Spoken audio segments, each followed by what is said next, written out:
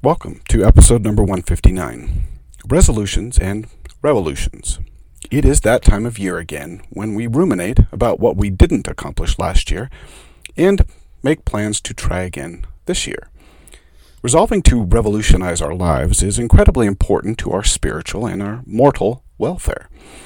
I don't think anyone doubts this idea, and making our resolutions is easy enough.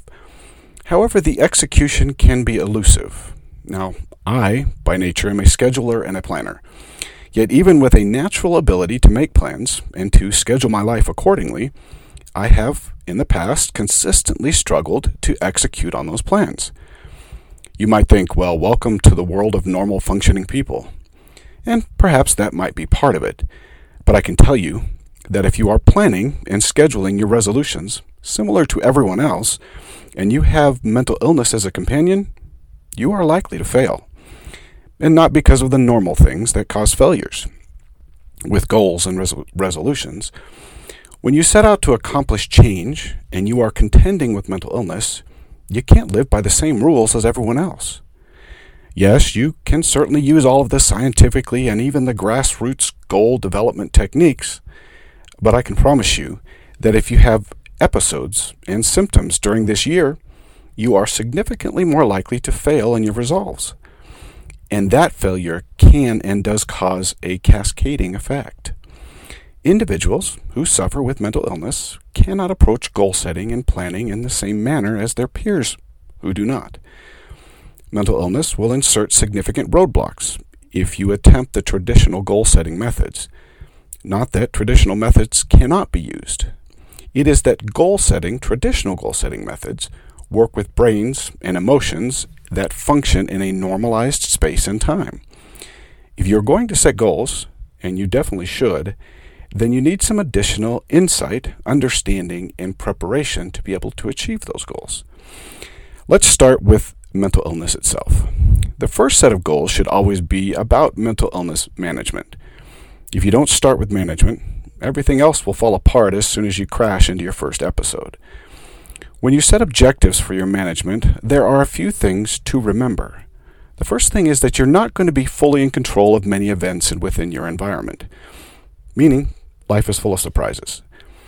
Even though we know that fact, we regularly fail to plan for it. That is because of the wiring in our brain. Our brain is wired to predict the future so that it can guard against and prepare for that which is to come. The purpose is twofold. One, to avoid the shocks to our system that occur when something unexpected occurs in our life. We as mortals tend not to like the adrenaline rush, unless of course we are specifically chasing it. And two, our mortal mind naturally seeks the path of least resistance. Our minds naturally seek out economizing our efforts and even our mind. You can see both of these types of kind of preparation and execution when driving. For instance, when you are driving and someone close to you on the road is driving irregularly, you take notice, and your brain attempts to pre-plan what they might do so you know what you might do. You may not even think about it consciously, but once you take notice, the brain actually prepares. Now, the brain does this all the time. It attempts to project the past experiences of your life into the future so that you're prepared. In addition to preparing for the unexpected, the brain also naturally chooses the path of least resistance. If a lane of cars is flowing freely and our lane is stuck, the natural tendency is to move to that lane that doesn't have any resistance. Our brain will also tend to economize or minimize using the brain's one good processor while driving. So we might also move over to the left lane and just shut off our brains and really not worry about the other lanes. The problem with this projection and economizing or minimizing process is that the brain tends to stick to what it knows, which is its past experience. The brain doesn't like surprises. We all know what happens when something out of the normal course of life happens. Shaky, sweaty hands, elevated heart rate, significant energy increase. The body activates our fight or flight system. This also changes the way the brain functions. The brain moves almost instantaneously into a reactionary mode, and higher level thinking is actually reduced to minimal functions. We actually can become almost animal-like in our nature. Now, our body doesn't like this state of mind, or the body. And if it becomes too regular, our mental system starts to break down. Now, we can refer to this often as PTSD. The brain desires to minimize the use of the processor and avoid the fight or flight difficulties. And so its only real recourse is to project the past into the future as a form of prevention and protection. Now, our brain and body do this for a reason. It is part of the system of protections designed to keep us safe as individuals. However, for some individuals like me, who have in the past had serious anxiety, this system of projection can become problematic and oversensitized. Now, my mother has told the story that when we went into town, I had to know exactly where we were going and in what order it would occur. Any deviation caused an emotional meltdown, meaning my brain would cause an emotional outburst because its prediction system was incorrect. Surprises for me were a serious problem. Even simple scheduling surprises could cause a serious issue. Now, not everyone has this issue, but it serves to point out my first valuable insight into mental illness and goal setting. Our brain's future projection system is prideful. It wants to be right every time. One thing we can do to avoid the emotional meltdown and keep our minds on task is to train it how to deal with surprises.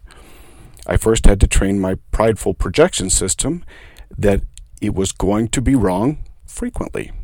Simultaneously, I had to teach my brain how to add the deviation or the roadblock into my schedule, accepting the roadblock into my schedule rather than seeing it as an obstacle and crashing out of the course to what I was doing. One of the ways to avoid losing sight of my goals and failing has been to learn to add roadblocks into my planning. Now, I may not know when or where they may occur, but I expect them now, and I work with them to continue with my goal. If I had a goal to read the scriptures at a certain time each morning and somehow I wake up late, I don't fret about what happened. I quickly make a plan to include scripture reading at some other time. The first thing we must do when we have a mental illness to keep on track is to expect that you are going to be off track regularly, and then learn to adjust around it. Now, some might say, well, that's no different than anyone else. Yes, but with mental illness, the off track may be a host of things that others would never have to deal with, such as an episode of anxiety or depression, or, for that matter, even mania. Emotional situations where we possess no desire to accomplish the goal, and even when our feelings might be contrary to accomplishing the goal, such as in a depressive episode. Normal individuals who fight through to the other side and accomplish the goal are often rewarded by the mind for doing so. That may not and probably will not be true with mental illness. We may have to fight day after day and have no desire to continue, or worse, our body may even fight it. The best way we can do, or the best thing we can do, is to plan for it. And if roadblocks come, we do our best to include them in our planning. Illness management needs to be a constant effort. And if we fall off the wagon for a couple of days, that then leads me to my next discovery. I read a book by Malcolm Gladwell that talked about something important to goal setting in general, but actually very important to someone battling mental illness and attempting to set goals, what's called a short memory. He talked about two baseball players who had sufficient skill to climb into the majors. However, one of them had great talent, and the other was good enough. The one with significantly enhanced abilities had a serious problem, a long memory. When he struck out, he allowed that failure to lead to another strikeout, and then another. His inability to put aside one failure would lead to successive failures. Even with his great hitting ability and power, he never made it to the majors. The other player had a different approach. When he struck out, his attitude was of the nature that he could get a hit if he could just figure out the pitcher. He didn't see the strikeout as a failure, but a learning experience that gave him more experience that would allow him to eventually get a hit. For one player, the strikeout was a roadblock to future success, and the other was a stepping stone to eventually being able to hit the pitcher. This type of mentality also deals with our future projection system in the mind. For the failed baseball player, the projection system saw each event singularly and as a failure. The prediction system then expected that the chance of failure was greater the next time because of the previous failure. For the successful player, each event was viewed from the perspective of eventually becoming successful with sufficient experience. The projection was not singular with increasing chances of failure. The perspective was more holistic, projecting each experience as something learned that would eventually produce success. So rather than immediate success or failure leading to future success or failure, the overall mental projection was eventual success coming from each experience. Now, we refer to this failure to failure as a short memory, but it is rather a manner of perception that informs our future projection system. Rather than a now or never approach, we learn to view things from an eventually perspective. This allows for roadblocks, mistakes, do-overs, mulligans, and bakes them into our projection system. We see this same type of thinking with Laman and Lemuel and Nephi when they attempted to get the plates. Nephi was of the nature that because God had commanded it, he just needed to find a way to get it done. And the two previous attempts were actually experience for him, where Laman and Lemuel were done after the first attempt. With mental illness, this approach is absolutely a must because the roadblocks and obstacles are significantly greater when your emotions are distorted by the illness. Now, my third discovery has taken much longer to understand, and this is because of the way our brain is wired. Even when we are diagnosed with mental illness and we understand that we have difficulties and limited capacities, our brain does not easily factor this into our future projection system, meaning our brain does not factor in our illness when it grades our goal attainment efforts. That prideful projection system simply cannot see that mental illness causes us to have serious difficulties with our desire to accomplish a goal, our energy to move it forward, and our ability to overcome surprises and setbacks. All it sees is that we didn't accomplish what we had planned to do. The difference between what we can actually do and what our future projection system expects us to do causes serious emotional pain and distrust. We can feel guilty, defeated, weak, unworthy, doubtful, and degraded. And to realign this system, this future projection system, we actually often remove the goal from our mind's projection system to avoid future guilt. Basically, we give up on our goals. Now, this is not about a short memory or even sticking to the goal with learned experiences. This is about retraining our minds to see that we deal with mental illness and we have weaknesses. This is about perfectionism in the negative or toxic sense. Now, in the New Testament, the Savior gives a parable of the talents. Most of us are familiar with the story, and I hope that you will forgive me for paraphrasing it. The story goes that a master gave 3 servants talents. Now, the scriptures state according to his ability.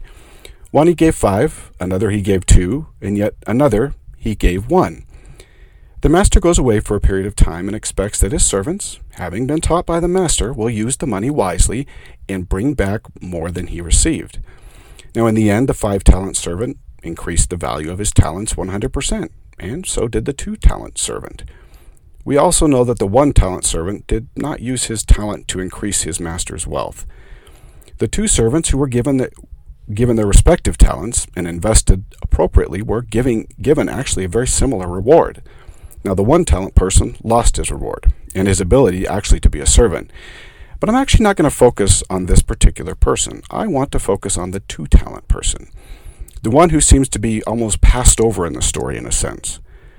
While we are not told why the 2-talent person was given only 2 talents, the master does seem to indicate that this was according to his ability at the time. I like to think of this 2-talent person as a 5-talent mortal having been given specific weaknesses by the Savior and the Father in order that he might learn or she might learn specific knowledge and gain particular experiences in the mortal world. I like to think of this person as having a weakness, such as mental illness. It was not that the 2-talent person was really any different than the 5-talent person, other than specific weaknesses were provided, that in mortality they would be a 2-talent person. In pre-earth life, these two individuals were 5-talent spirits, but as they entered mortality, each was given their own individual assignments and weaknesses, and expected to perform to the level of ability they received. The Master was quick to reward each individual based on their capacity to perform and their performance. The 2-talent person received the same reward as the 5-talent person. The Master did not expect the 2-talent person to produce 5 talents. The Savior fully knows the weaknesses, capacity, and difficulties He has given us here on the earth. He knows when He has weakened our abilities and capacity from 5 to 2, and He doesn't expect that we will perform greater than the 2 talents. However, our brain does not see it in this manner. Our mortal brain does not see our weaknesses, and it doesn't factor them into its future projections, unless we train our brains to do so. Now, I've spoken regularly about King Benjamin's sermon, where he states that we should not run faster than we have capacity or strength. When we do so, and when we allow our mind to project the 5-talent person, and we run to this capacity, we run right into the wall of toxic perfectionism. Toxic perfectionism is the guilt that is derived from our mortal mind's prideful future projections and our inability to focus on our true capacity, and our inability to see our failures as experience rather than failures. It is also derived from comparison of ourselves to the 5-talent person and our failure to achieve what they achieve. Each of us has a unique capacity to accomplish what the Savior has asked. He did not ask the 2-talent person, who might have had a serious weakness, that He provided, by the way, to produce the 5-talent level. How could that be? That would simply be unjust. To give someone a weakness, to learn specific character traits, and then to ask them to perform as no weakness ever existed, is against the laws of justice. The Savior can only require that they perform at the 2-talent level. This doesn't mean that they are not reaching their full potential, because potential is based on their capacity. Both the 5-talent person with minimal weaknesses and the 2-talent person with a significant weakness both inherit the same exaltation. This is one of the major keys to setting resolutions and to work towards them. We each possess a level of perfection that the Lord desires we obtain, and we cannot reach our capacity by measuring our capacity against someone else. Salvation is truly individual-based on what the Lord has provided to us in strengths and weaknesses and capacity, and to the mission to which we have been called. The problem is that our mortal mind doesn't see it this way, and so we often strive to perfection, overrunning our capacity and then crashing out of the race. And we do this over and over until it becomes toxic to our nature, and then we crash out entirely. We then find a reason to leave the gospel and perfection behind, believing that we could never have obtained it in the first place. The problem was not that we could not have attained it or lived up to our covenants. Our problem was that we have perceived our efforts through comparison to the 5-talent person. So what is the answer to all of this mortal mind capacity conundrum? How can we know if we've succeeded, if every time we fail we give ourselves a pass on the guilt? The first answer is that we never gave up on our goal. We kept our resolve to keep on trying. Yes, we may not have read every day of 2023 or read the standard works, but we never gave up on the goal. We need that to be success, because mental illness will at times cause our daily efforts or daily goals to be out of reach, and that is okay. The second answer is that we still accomplished the purpose of the goal. We learned more about the Savior and His gospel, and we have grown closer to Him. Sometimes we need to step back from the goal and understand exactly why we have the goal and its purpose. Rather than feel guilty about what we have not done, we should feel good about what we have accomplished. The third answer is that we have avoided the toxic perfectionism paradox, where we have compared ourselves to others without considering personal capacities. We have run the race at our pace, and we have not overrun ourselves and completely crashed out of the course. We are still running and pacing ourselves based on our conversations with the Lord and what He feels we should be doing with our lives. We are on the covenant path and moving towards the Lord and exaltation. Finally, we have learned to be merciful to ourselves. We have moved from guilt and self-punishment to perceptions of feelings of happiness with what we have been able to accomplish. We have allowed mercy to have its full effect in our lives.